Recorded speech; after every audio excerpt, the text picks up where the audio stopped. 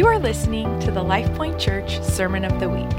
For more resources, visit us at livethemessage.org. Morning, glad you're here. If you're joining us online, we're just so glad that you're doing that. We love you. You are still a part of what's going on here in a very real way. My name's Tony. I'm one of the pastors here at LifePoint. I got a lot to cover this morning, so we're going to just jump right in, if that's all right. We've been in this series over the past number of weeks called Authentic Fire. And it has been birthed out of this prayer that we've had of, God, we want to see you move in a real way. We want to see a true and pure outpouring of your Spirit. We don't want this to be conjured up by man. We don't want slick strategies or anything like that.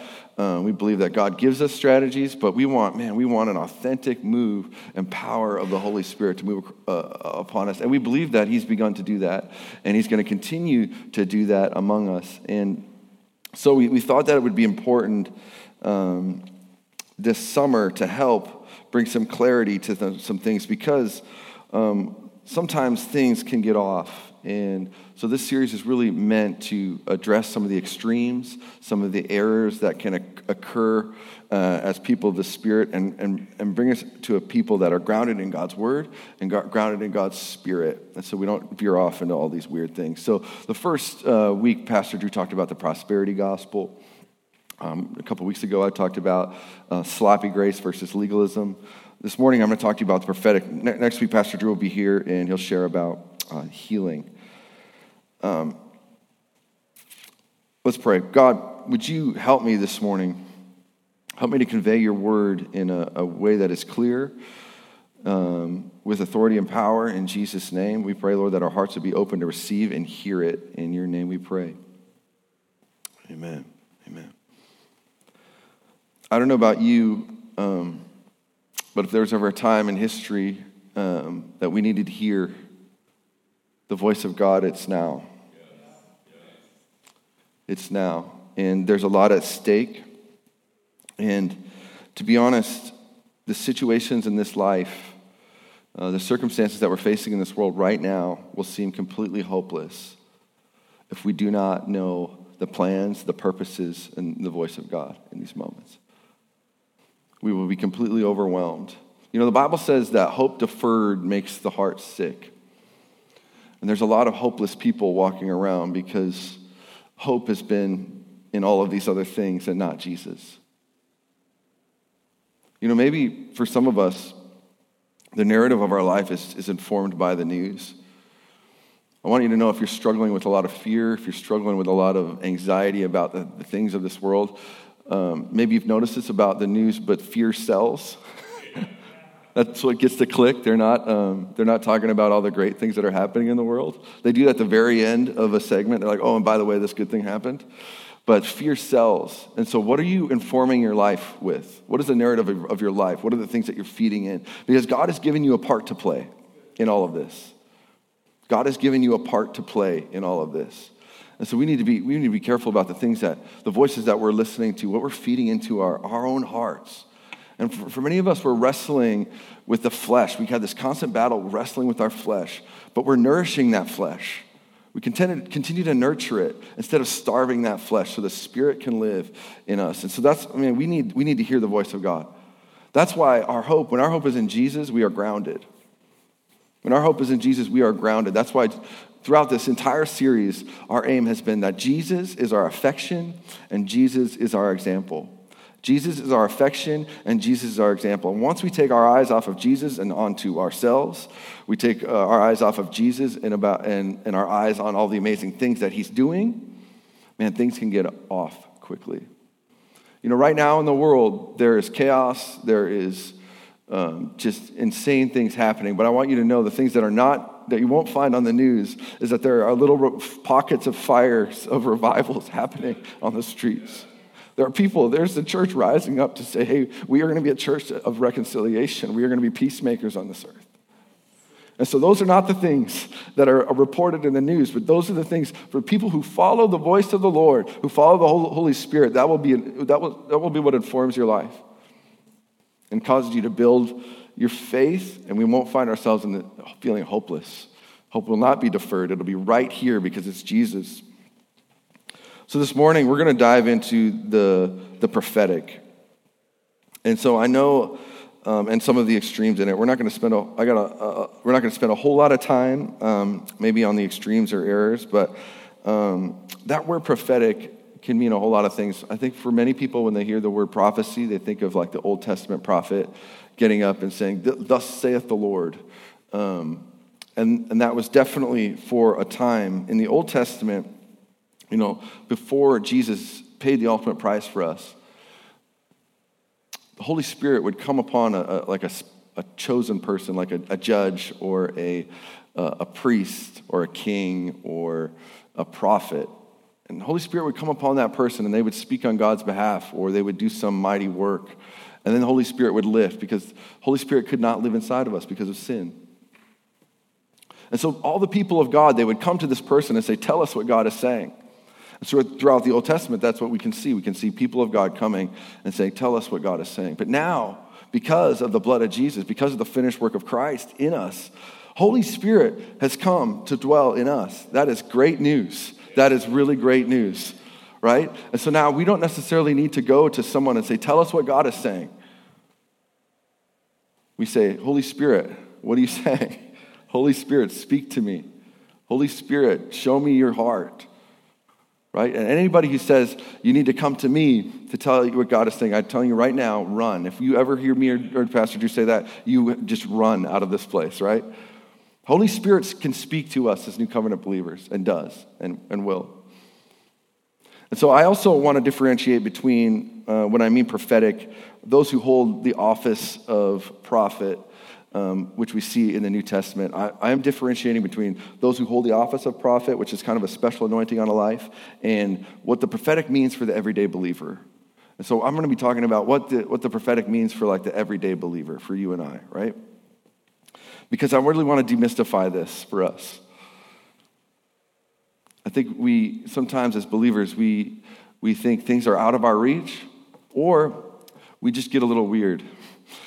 And I want you to know this morning, like, we can be people of the Spirit and we don't have to be weird. We don't have to be weird. You've heard me say that before. You're going to hear me say it a lot. We don't have to be weird. You don't have to be somebody else. Just be you. God wants to use you, right? That's good news. Thank God. Because we can't be anybody else. So I'm going to, just in the simplest of terms, take this very broad term, the prophetic, and really just define it for us. So this morning when I'm talking about the prophetic, what I mean is it's simply being sensitive to what the Holy Spirit is saying or doing and being obedient to act on it. It's simply being sensitive to what the Holy Spirit is saying or doing and being obedient to act on it. In essence, it's delivering a message from the Lord, delivering a message from God. The prophetic is one of the ways that God uses to edify his people, the church. It's inspired speech. It means to speak or reveal something that would not otherwise be known. Prophetic ministry often speaks to potential, things that we've not yet seen, but where God is looking to take us. It's God's thoughts, his wisdom and desires and purposes, and not necessarily the current state of things. God uses it to call us out of our present condition and to step into his divine call. To say, this is where you're at, and that's all right, but let's go somewhere greater. This is where I'm calling you into. And when a prophetic word is given, in that moment, there's an increase of grace for whatever that issue that's being spoken of. So let's say some morning during worship, the page says, I really feel like this morning God is saying that there's somebody here that's really dealing with fear of dying, like they have this fear of death. And so it's something that haunts you. It's something that you just think about a lot. And this morning, God is going to free you from that. He's going to show you that there's no fear in death, that he's actually prepared a place for you, that he's with you always. He's going to protect you. He's going to provide for you. In that moment, if that's something someone's dealing with, there's an increased amount of grace for freedom in that. And that's great. That's amazing. And so that's why God speaks to us in the moment, because he's saying, this right now, this is what I want to be doing. This is what I want you to focus on, right? So, again, I am differentiating between those who hold the office of prophet and the everyday believer's ability to operate in the prophetic. I want to share just a couple of ways kind of some gifts of the Spirit that God uses when we operate in the prophetic. And really my intention in this is not for us to get hung up on what gift God is using us in, because I think sometimes we can kind of do this mental gymnastics of being like, man, was that a word of wisdom or was that a word of discernment? Man, I don't really know. And I don't think it matters as much that we get hung up on what gift of the Spirit is, but I feel like a lot of times people don't necessarily know that God is using them in a moment.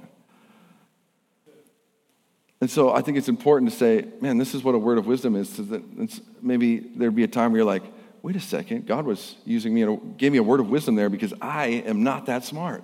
And I cannot think of something like that. So that must have been a word of wisdom for the Lord, right? And then we also can judge the fruit of that word. So we're going to go through a few of these this morning, and we're going to move pretty quick. We have what we call lifestyle Christianity classes here, and these are meant to go in depth in a lot of these things that we're talking about throughout these series. So we're kind of doing flyovers through all of these. This is not to be an in-depth teaching on what it is and how to do it, but that's why we have these amazing classes. Kyle and Nicole Barnes are teaching a class right now called Hearing the Voice of God, which is specifically about this, and they go in depth. They'll give you more information than you ever have wanted to know or even thought you needed to know, and it's just golden. We also have a class by Randy Hansen called Healing the Sick. It's a book he's written, just gold. We have more classes coming in the fall, but that's what those are really meant to do, equip us, the everyday believer, to live this message. So some of the gifts that often get used when we kind of operate in the prophetic, and again, it's not limited to just these, but we only have time for these this morning. So the first is this, a word of wisdom. So we know that wisdom is a character trait, it's a discipline and a thought life, but a word of wisdom is a gift of the Spirit. It is a heavenly perspective on an earthly situation. It's the ability to God gives us the ability to kind of zoom out and have a bird's eye view of kind of this, of the situation. We see Jesus operating in this in John 8, when there's the woman who's caught in the act of adultery. And all the people are coming and they're going to stone her. And they say, Jesus, the law says to stone this woman. And they're like, we finally got him. That's what the law says. She was caught in adultery. So the law says to stone her. What do you say? And Jesus has a word of wisdom and turns the whole situation on its head. And he says, well, sure, let he who has no sin cast the first stone. Right? And everyone's like, come on! Right? A word of wisdom turns an entire situation on its head. It's a way of thinking that is from the Lord that we haven't yet thought of. I don't know about you, but there's been a lot of situations in my life where I'm like, God, I need your perspective on your wisdom on this situation and not my own. A word of wisdom is especially important whenever we come to critical decisions or need solutions to a problem. There was a time where I was counseling a married couple, and every time we met, the wife would just rag on her husband and just talk about how horrible of a person he was, how all these horrible things that he would do. And early on, as I've done marriage counseling, I've realized, you don't take sides. But I'm like, man, I know this guy, and he's just really not that bad of a guy as she's saying. And so maybe there's something I don't know. And so every time we met, that's kind of what it was. And in a moment, the Lord just spoke to me, and I stopped her and I said, I am so sorry. I'm so sorry that life has been so hard for you. I'm so sorry that men in your life have hurt you so badly, have stolen things from you. I'm so sorry. And she just stopped and stared at me, and she just began to sob. Like those deep sobs, that come from deep within you. And we just began to minister to her. You see, this woman just needed someone to feel her pain. And it turned out her husband wasn't that bad of a guy. She just had a lot of unresolved hurt in her heart, in her life, and she didn't know how to deal with it. But a word of wisdom is what gave grace for freedom in that moment. Next is a word of knowledge. So this is not book knowledge or scholarly knowledge, but it's insight or information given of the Spirit that would not be known otherwise. We see Jesus do this in John 1 when he sees his soon-to-be disciple Nathanael walking towards him down the street. He says, Nathanael, while you were under the fig tree, I saw you. I saw you. And we don't know, the story doesn't tell us what was going on under the fig tree. We don't hear what Nathanael was thinking about, what he was going through in that moment. But for him, that was like, oh my goodness. He fell to his knees and said, this is the Messiah. This is the one. When a word of knowledge is given in Scripture, the pattern we see is that it is immediately validated. It's speaking something, we kind of call it reading someone's mail, right? It's speaking something that you would not know otherwise. It's not a wild guess. It's like the Lord is speaking to you. There was a time a guy came in and he just wanted prayer. He was struggling. And I began to pray for him, and I just got such a clear picture in my mind of this guy as an 8-year-old boy, and he's holding on to the hands of this man who was like a fatherly figure. So I knew it wasn't his dad. I said, well, that must be a representation of God. And he had this huge hands, and he was looking down at this little 8-year-old boy and saying, man, I love you so much. I'm so proud of you. I'm so proud of you. I'm so pumped about you. And in my mind, I had this moment of like, that just, feels a little generic, God. Because yes, God loves us, And so, but out of obedience, I just said, hey man, when we were praying, this is the picture I saw. I saw you walking with God, and you were 8 years old, and you had your hand in his big hand, and he was looking down at you saying, I love you so much. I'm so proud of you. I'm so pumped about you. And he said, why did you say 8 years old? And I said, well, that's just the number that the Lord gave me in that moment. He's like, well, when I was 8 years old, I gave my life to Jesus. And my whole life, I've struggled with that I've been a disappointment to God. That I'm always letting him down. So in that moment, God gave us grace for freedom from that, right? The prophetic always leads people into freedom. Another one is the discerning of spirits. This helps us to discern whether something is from God, whether it's demonic or merely human. I think a lot of times there are things in the spirit realm that are happening from the enemy that we don't realize. There's a lot of credit that we give to the enemy that he's not really in. We're getting ourselves into a lot of trouble, right? Or we're missing out on things that God is doing. We need discernment in those moments to know what God is doing, what the enemy's up to, or what's simply our own stupidity. So we see Simon the sorcerer in Acts chapter 8. In that story, he seems like he's an earnest seeker, but discernment says no, he's a fraud. He just wants the gift of the Spirit for his own advancement. There was a time I met a woman, and the moment I shook her hand, the Holy Spirit said, this woman is demon-possessed. And I want you to know that doesn't happen to me every day, so don't be afraid to shake my hand. It's like, you are demon-possessed. Right? That doesn't happen to me all the time. So when that happens, it's like, okay, Lord, what's going on? And so I began to just pray in the Spirit under my breath as we walked back to my office. And very quickly, I realized that what the Spirit had said was absolutely true. One, by the things that she was saying, and she said, there's a spirit that's been haunting me. Right? So in that moment, God was giving me a heads up. He's saying, hey, this is what you're walking into. So be careful. Now this is how to discern, right? What seems on the surface might seem one thing. This is what's actually happening.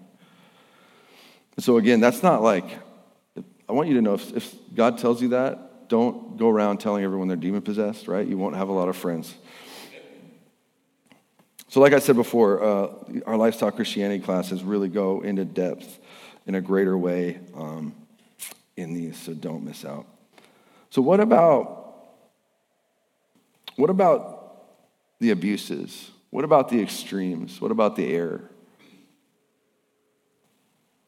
Does abuses or counterfeits, does that mean that none of this is real? And I would say absolutely not. None of that negates God's power. Doesn't mean anything, none of that stuff isn't real, but in fact, it should push us to seek more earnestly for the real thing. We see abuses. Humans just have a way of taking most things to the extreme, or once we take our eyes off of Jesus and put them on ourselves or our own desires of our heart, things get off very quickly. But just because there are abusives, just because there are errors or counterfeits doesn't mean there isn't the real thing. In fact, to me, a counterfeit points to the fact that there is something authentic. Because you don't counterfeit something that's worthless. You don't see a guy in his basement, he's like, I got a penny counterfeiter machine here. I made 100 counterfeit pennies today. You're like, wow, man, have fun at the dollar store, Nobody does that. If people are going to get into counterfeiting, they're counterfeiting like $100 bills or Rolex watches, things like that, right? You don't counterfeit things that are worthless. So the fact that the enemy would use counterfeits to try to discount it actually points to the fact that there is the real and authentic thing. Derek Prince says this, you see, one of Satan's tactics is to discredit that which is good by its misuse. The enemy would love it if we threw the baby out with the bathwater.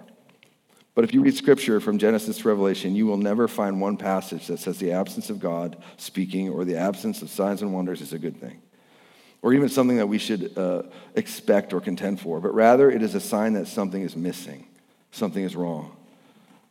We should seek and expect God to speak, to move, and to heal.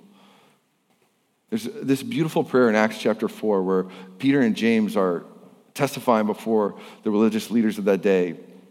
And in that moment, it's a great story where the religious leaders are like, man, these guys are unlearned men. We could tell that they have been with Jesus. Wouldn't you want somebody to say that about your life? Man, he hasn't been to Bible school, but I could tell he's been with Jesus. And so then they beat them down, and then they're all like pumped about it. They're like, yes, we were persecuted for Jesus. This is great. It's working. It's happening.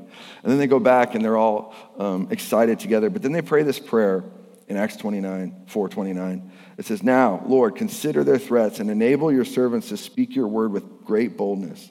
Stretch out your hands to heal, perform signs and wonders through the name of your holy servant Jesus. And after they prayed, the place where they were meeting was shaken, and they were filled with the Holy Spirit and spoke the word of God boldly. Man, may God give us that prayer to speak boldly, to expect him to move in the place where we are meeting will be shaken, would be shaken mightily. This is why we need an authentic move of God. We can't settle for a cheap imitation. Yeah, I've heard it said recently that when I pray for somebody for healing and they don't get healed, that is the evidence of what I am capable of. But when I pray for somebody and they get healed, that is the evidence of what God is capable of. Right? So we can't settle for an inauthentic move of God. We need the real thing. And listen, people need Jesus. People need Jesus desperately. This world is crying out to know what God says. Their souls are crying out for justice. Well, God knows what justice is. He's the author of it. People are crying out to know what love is. Well, God knows what love is, and he has something to say about it. And listen, what would our lives look about? How different would the situations in our life be, or the situations in people's lives that we know? How different would they be if they knew what God was saying in it? It would turn the situations on their head. So we cannot settle for anything less than authentic move of God's Spirit. So let's talk about a few abuses and error, and they're pretty self-explanatory, but I do feel like it's important, and it really takes the power away once we can name it. The first one is this. The first extreme or abuse or error would be pride. Like I talked about a couple weeks ago, pride is an enemy of your faith. If you ask the Lord, Lord, search me. If there's any pride in my heart, root it out, root it out, root it out. It is an enemy to your faith. Listen, we have died in Christ. We are a new creation. It is not I who live, but it is Christ who lives in me. So that means I die to that flesh. I die to that flesh. It is not about me. D.H. Dolman says this. He says, I am only the wick.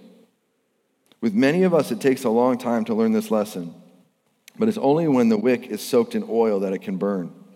If you wish for the fullness of the Holy Spirit, in order that your church should be crowded with people or flock to hear you, the Holy Spirit cannot work through you. If people begin talking about the wick, there is something generally wrong with the burning. We are not the main attraction. It is not about me. We are not infallible. Sometimes we miss it. but God's grace is sufficient. We do not prophesy out of our own heart. We need God's heart. We don't seek to scratch itching ears, but instead we need to love a world so much that we show them the reality of God's grace, power, and love. Listen, pride will deceive us. We start thinking more of ourselves than we ought, and we lose our dependence on him. We lose our dependence on his plans and purposes, and we begin forming our own plans. It is then when things take a big turn for the worse. That's why we daily take up our cross. We keep our eyes, we keep our affection on Jesus. He is our example. We never take our eyes off of Jesus. And then we will operate in humility. And humility is a godly characteristic. Humility is an accurate view of oneself.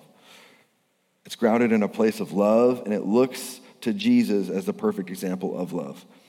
But humility is also submitting to one another in love. We need fellowship. In Acts 2, it talks about that the early church, they were devoted to one another. They were devoted to the apostles' teaching. They were devoted to fellowship and the breaking of bread. That word fellowship is like a familial, a family-type intimacy and relationship.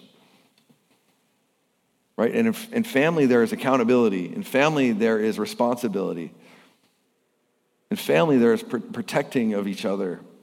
And so it is a gift that we get to submit to one another in love and humility.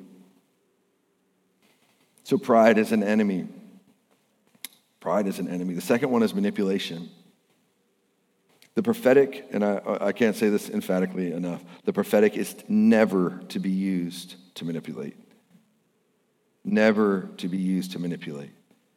We do not use the gifts for selfish gain or to speak on God's behalf things that he did not speak or is not speaking only for our own advancement. And we can look throughout church history, and for some people that's a reason for them not to believe that wars have been started on God's behalf that God had nothing to do with. Political, careers, laws, people rising up against people in the name of God that God had nothing to do with. We never use what God is saying to assert control over people. And actually, this is the most basic form of witchcraft. And the second commandment says, do not use the Lord's name in vain. That means don't use it for your own gain. Don't use it for yourself, right? So manipulation should be, if we ever get a sniff of it in our midst, we should address it. We should address it and correct it. God is always leading us into greater freedom, not further bondage. So when prophetic words are given, it leads someone into freedom. And in 1 Corinthians 14, it says this, when Paul's instructing them on the gifts, he says, but if an unbeliever or inquirer comes in while everyone is prophesying, they are convicted of sin, and they are convicted by all, as the secrets of their hearts are laid bare. So they will fall down and worship God, exclaiming, God is really among you. God is really among you. That is what the prophetic calls out the golden people. It says you were made for more than this. You were made for more than this. This is what you're experiencing now. Your life is in your hands, and this is how great everything is going. Give your life over to Jesus. So manipulation is not in our vocabulary as believers. So on the other side of that, though, I believe one of the errors that we can easily fall into, or extremes, is gullibility. One indictment against Pentecostals is that we're too gullible. And honestly, that many times it's true. But I want you to know this morning, I want to give you permission. You do not have to receive every word that you're given. But we test it. We test it. This is what the word tells us to do. Because the Spirit is in you, right? And we have the word, and his Spirit and the word are never going to contradict each other. They're always in perfect unity with one another. We test. That's what 1 Thessalonians chapter 5, verse 19, it says, do not quench the Spirit, and do not treat prophecies with contempt, but test them all, hold on to what is good, and reject every kind of evil. So Paul instructs us. He says, test them. Test the words that are given to you. It's okay to do that. Test it, and hold on to what is good, and eat the meat and spit out the bones. So all prophecy should be weighed against Scripture and weighed and judged by others. That's what Paul says in 1 Corinthians 14. Again, this is why we need to be in community with others. This is why we also need to know Scripture. And we live in an age where people are scripturally illiterate. We need to know what God's word says so we don't fall for every little thing. Again, Jesus is our affection and Jesus is our example. If we take our eyes off of him, we're susceptible to all kinds of silliness. But the other side of gullibility is you can fall into the extreme of being overly critical. That you're kind of keeping everything at arm's length and being like, ooh, the other shoe's going to drop here. So the first part of 1 Thessalonians chapter 5, it says, don't quench the spirit and don't treat prophecies with contempt. There is this place that we live that we say, hey, I don't want to lose my childlike faith. I want to have the ability to be an open-hearted before the Lord. But that doesn't mean that means it can go through the filter of God's Spirit and the Word, right? And we say, man, that doesn't make sense to me, so you know what? I'm going to put that on the shelf for a little while. I'm going to pray about that. Or if it's in contradiction to the Word, you have the freedom to tell somebody, you know what? I don't think that is right on. You can be gracious about it. I don't think that was for me. And it's okay to say that because we're all learning. We're always learning. But we can't fall into a critical spirit or we will miss out on a lot of great things. Oswald Chambers says, in the spiritual domain, criticism is love turned sour. If criticism becomes a habit, it will destroy the moral energy of a life and paralyze the spiritual force. Criticism is deadly in its effects because it divides a person's heart and prevents them from being a force for anything. Whenever you are in a critical temper, it is impossible to enter into communion with God. Criticism makes you hard, vindictive, and cruel, and it leaves you with the flattering unction that you are a superior person. It is impossible to develop the characteristics of a saint and maintain a critical attitude. We have this place of living in this tension of saying, God, give me a childlike faith, but also help me to walk in maturity, right? We don't have to believe everything that we hear, and we also don't have to hold everything at arm's length. All right.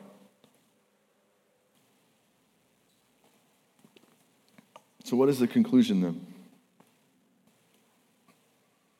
I believe that we need to be people that are hungry to be used by God. Like I said earlier, God has a part for you to play in this. Every single one of us, none of us are on the bench. If God has given you breath in your lungs, then he wants to use you today. And the only requirement he has is a surrendered life. He's saying, just give me all of you. Just give me all of you. And there's nothing I can't do with your life. So when in 1 Corinthians 12, 13, and 14, Paul is giving explicit instructions to the Corinthian church who they were just in a mess. They were full of pride. They're all trying to outdo each other with the gifts. So Paul's giving a lot of specific instructions. And so in chapter 12, we see instruction in chapter 14. But in the middle, in chapter 13, he stops and he talks all about love. It's this beautiful thing. And so I want to read this to you because I want to read it to you in this context. And I know I've officiated a lot of weddings where we talk about this, and so if this was at your wedding, more power to you, but it is not necessarily what what it's talking about. So he says this in 1 Corinthians chapter 13, verse 1. He says, if I speak in the tongues of men and of angels, but I do not have love, I am only a resounding gong or a clanging cymbal. If I have the gift of prophecy, and I can fathom all mysteries and all knowledge, and if I have faith that can move a mountain, but I do not have love, I am nothing. If I give all that I possess to the poor and give my body over to hardship that I may boast, but I do not have love, I gain nothing. Listen to how powerful these statements are. He says, if you speak in the tongues of men or of angels but don't have love, you're like one of those pagan gongs that they're always ringing. If you have faith that can move a mountain, if you know all the mysteries of this universe but you don't have love, you are nothing. He's basically saying, if you can do all the things that Jesus did, but if you don't have his love, it's meaningless. It's meaningless. And then he goes on to define it for us. I thank Paul for this. And if I were you, I've done this in my life. This is a great thing a devotional to go through. Go through each one of these little attributes that God gives you and really just take a week and meditate on it. Because he says love is patient. Love is kind. It is not envious. It does not boast. It is not proud. It does not dishonor others. It is not self-seeking. It is not easily angered. It keeps no records of wrong. Love does not delight in evil, but rejoices in truth. It always protects, always trusts, always hopes, always perseveres. Love never fails. He goes on, but that's why we pursue Jesus with everything. We pursue intimacy with him. We keep our eyes on him because we need the love of Jesus to be the overflow of our heart. And if we start operating in our own flesh, man, things get bad. So at the beginning of 1 Corinthians 14, verse 1, he says this. So pursue love and earnestly desire spiritual gifts, especially that you may prophesy. These are not mutually exclusive. Pursue love and earnestly seek the spiritual gifts, because if you pursue love and you earnestly desire spiritual gifts, you will use them in the right way. And that's to reach people. That's to reach people. I wonder what your workplace would look like if the person you share or that is in the cubicle next to you, if God gave you a word of knowledge for them about something that they're facing. You're your neighbor or a family member. What would that do to their life, to your relationship? Listen, God is speaking. He's not just silent. He's not just sitting on his hands. God is speaking whether we like it or not.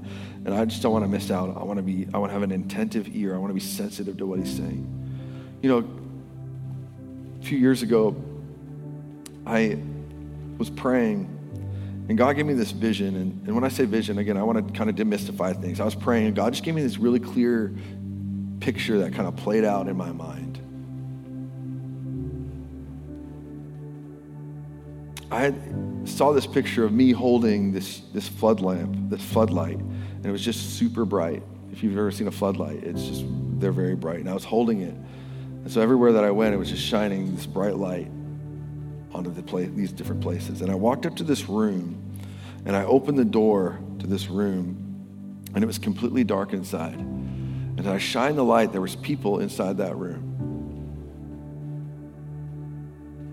And there were some people in that room that when they saw the light, they had become so accustomed to the darkness that the light was offensive. And they turned away from it, and they were like, ugh. And they ran away from the light.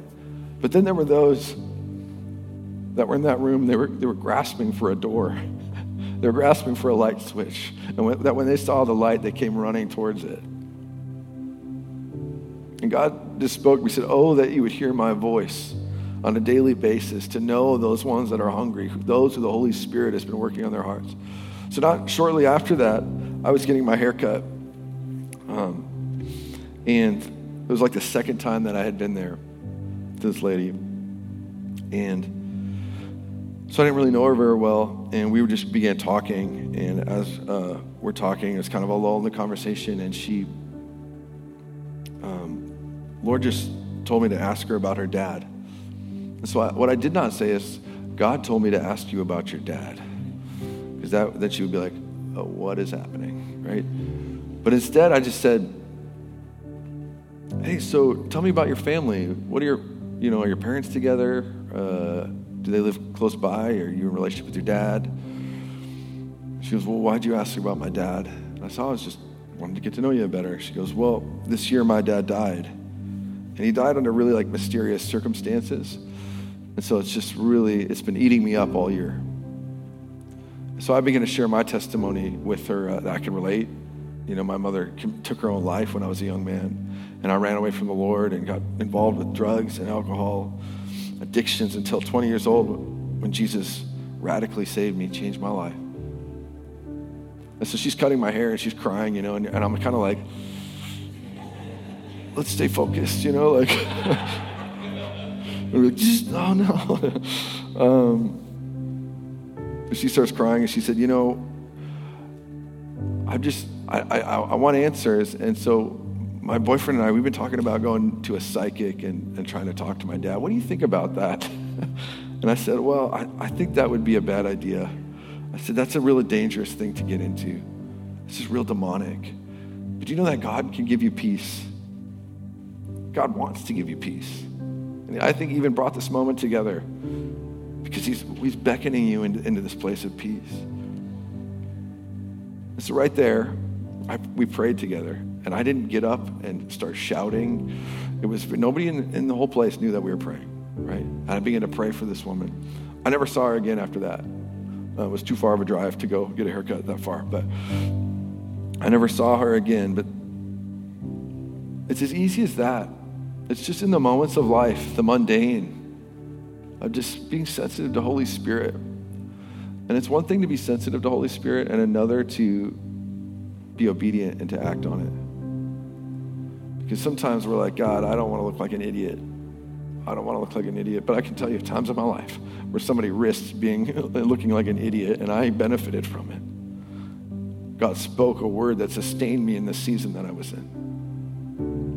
And so we die to ourselves and we say, I want to die so Christ can live in me. Amen? Amen. Let's pray. Can you stand with me this morning?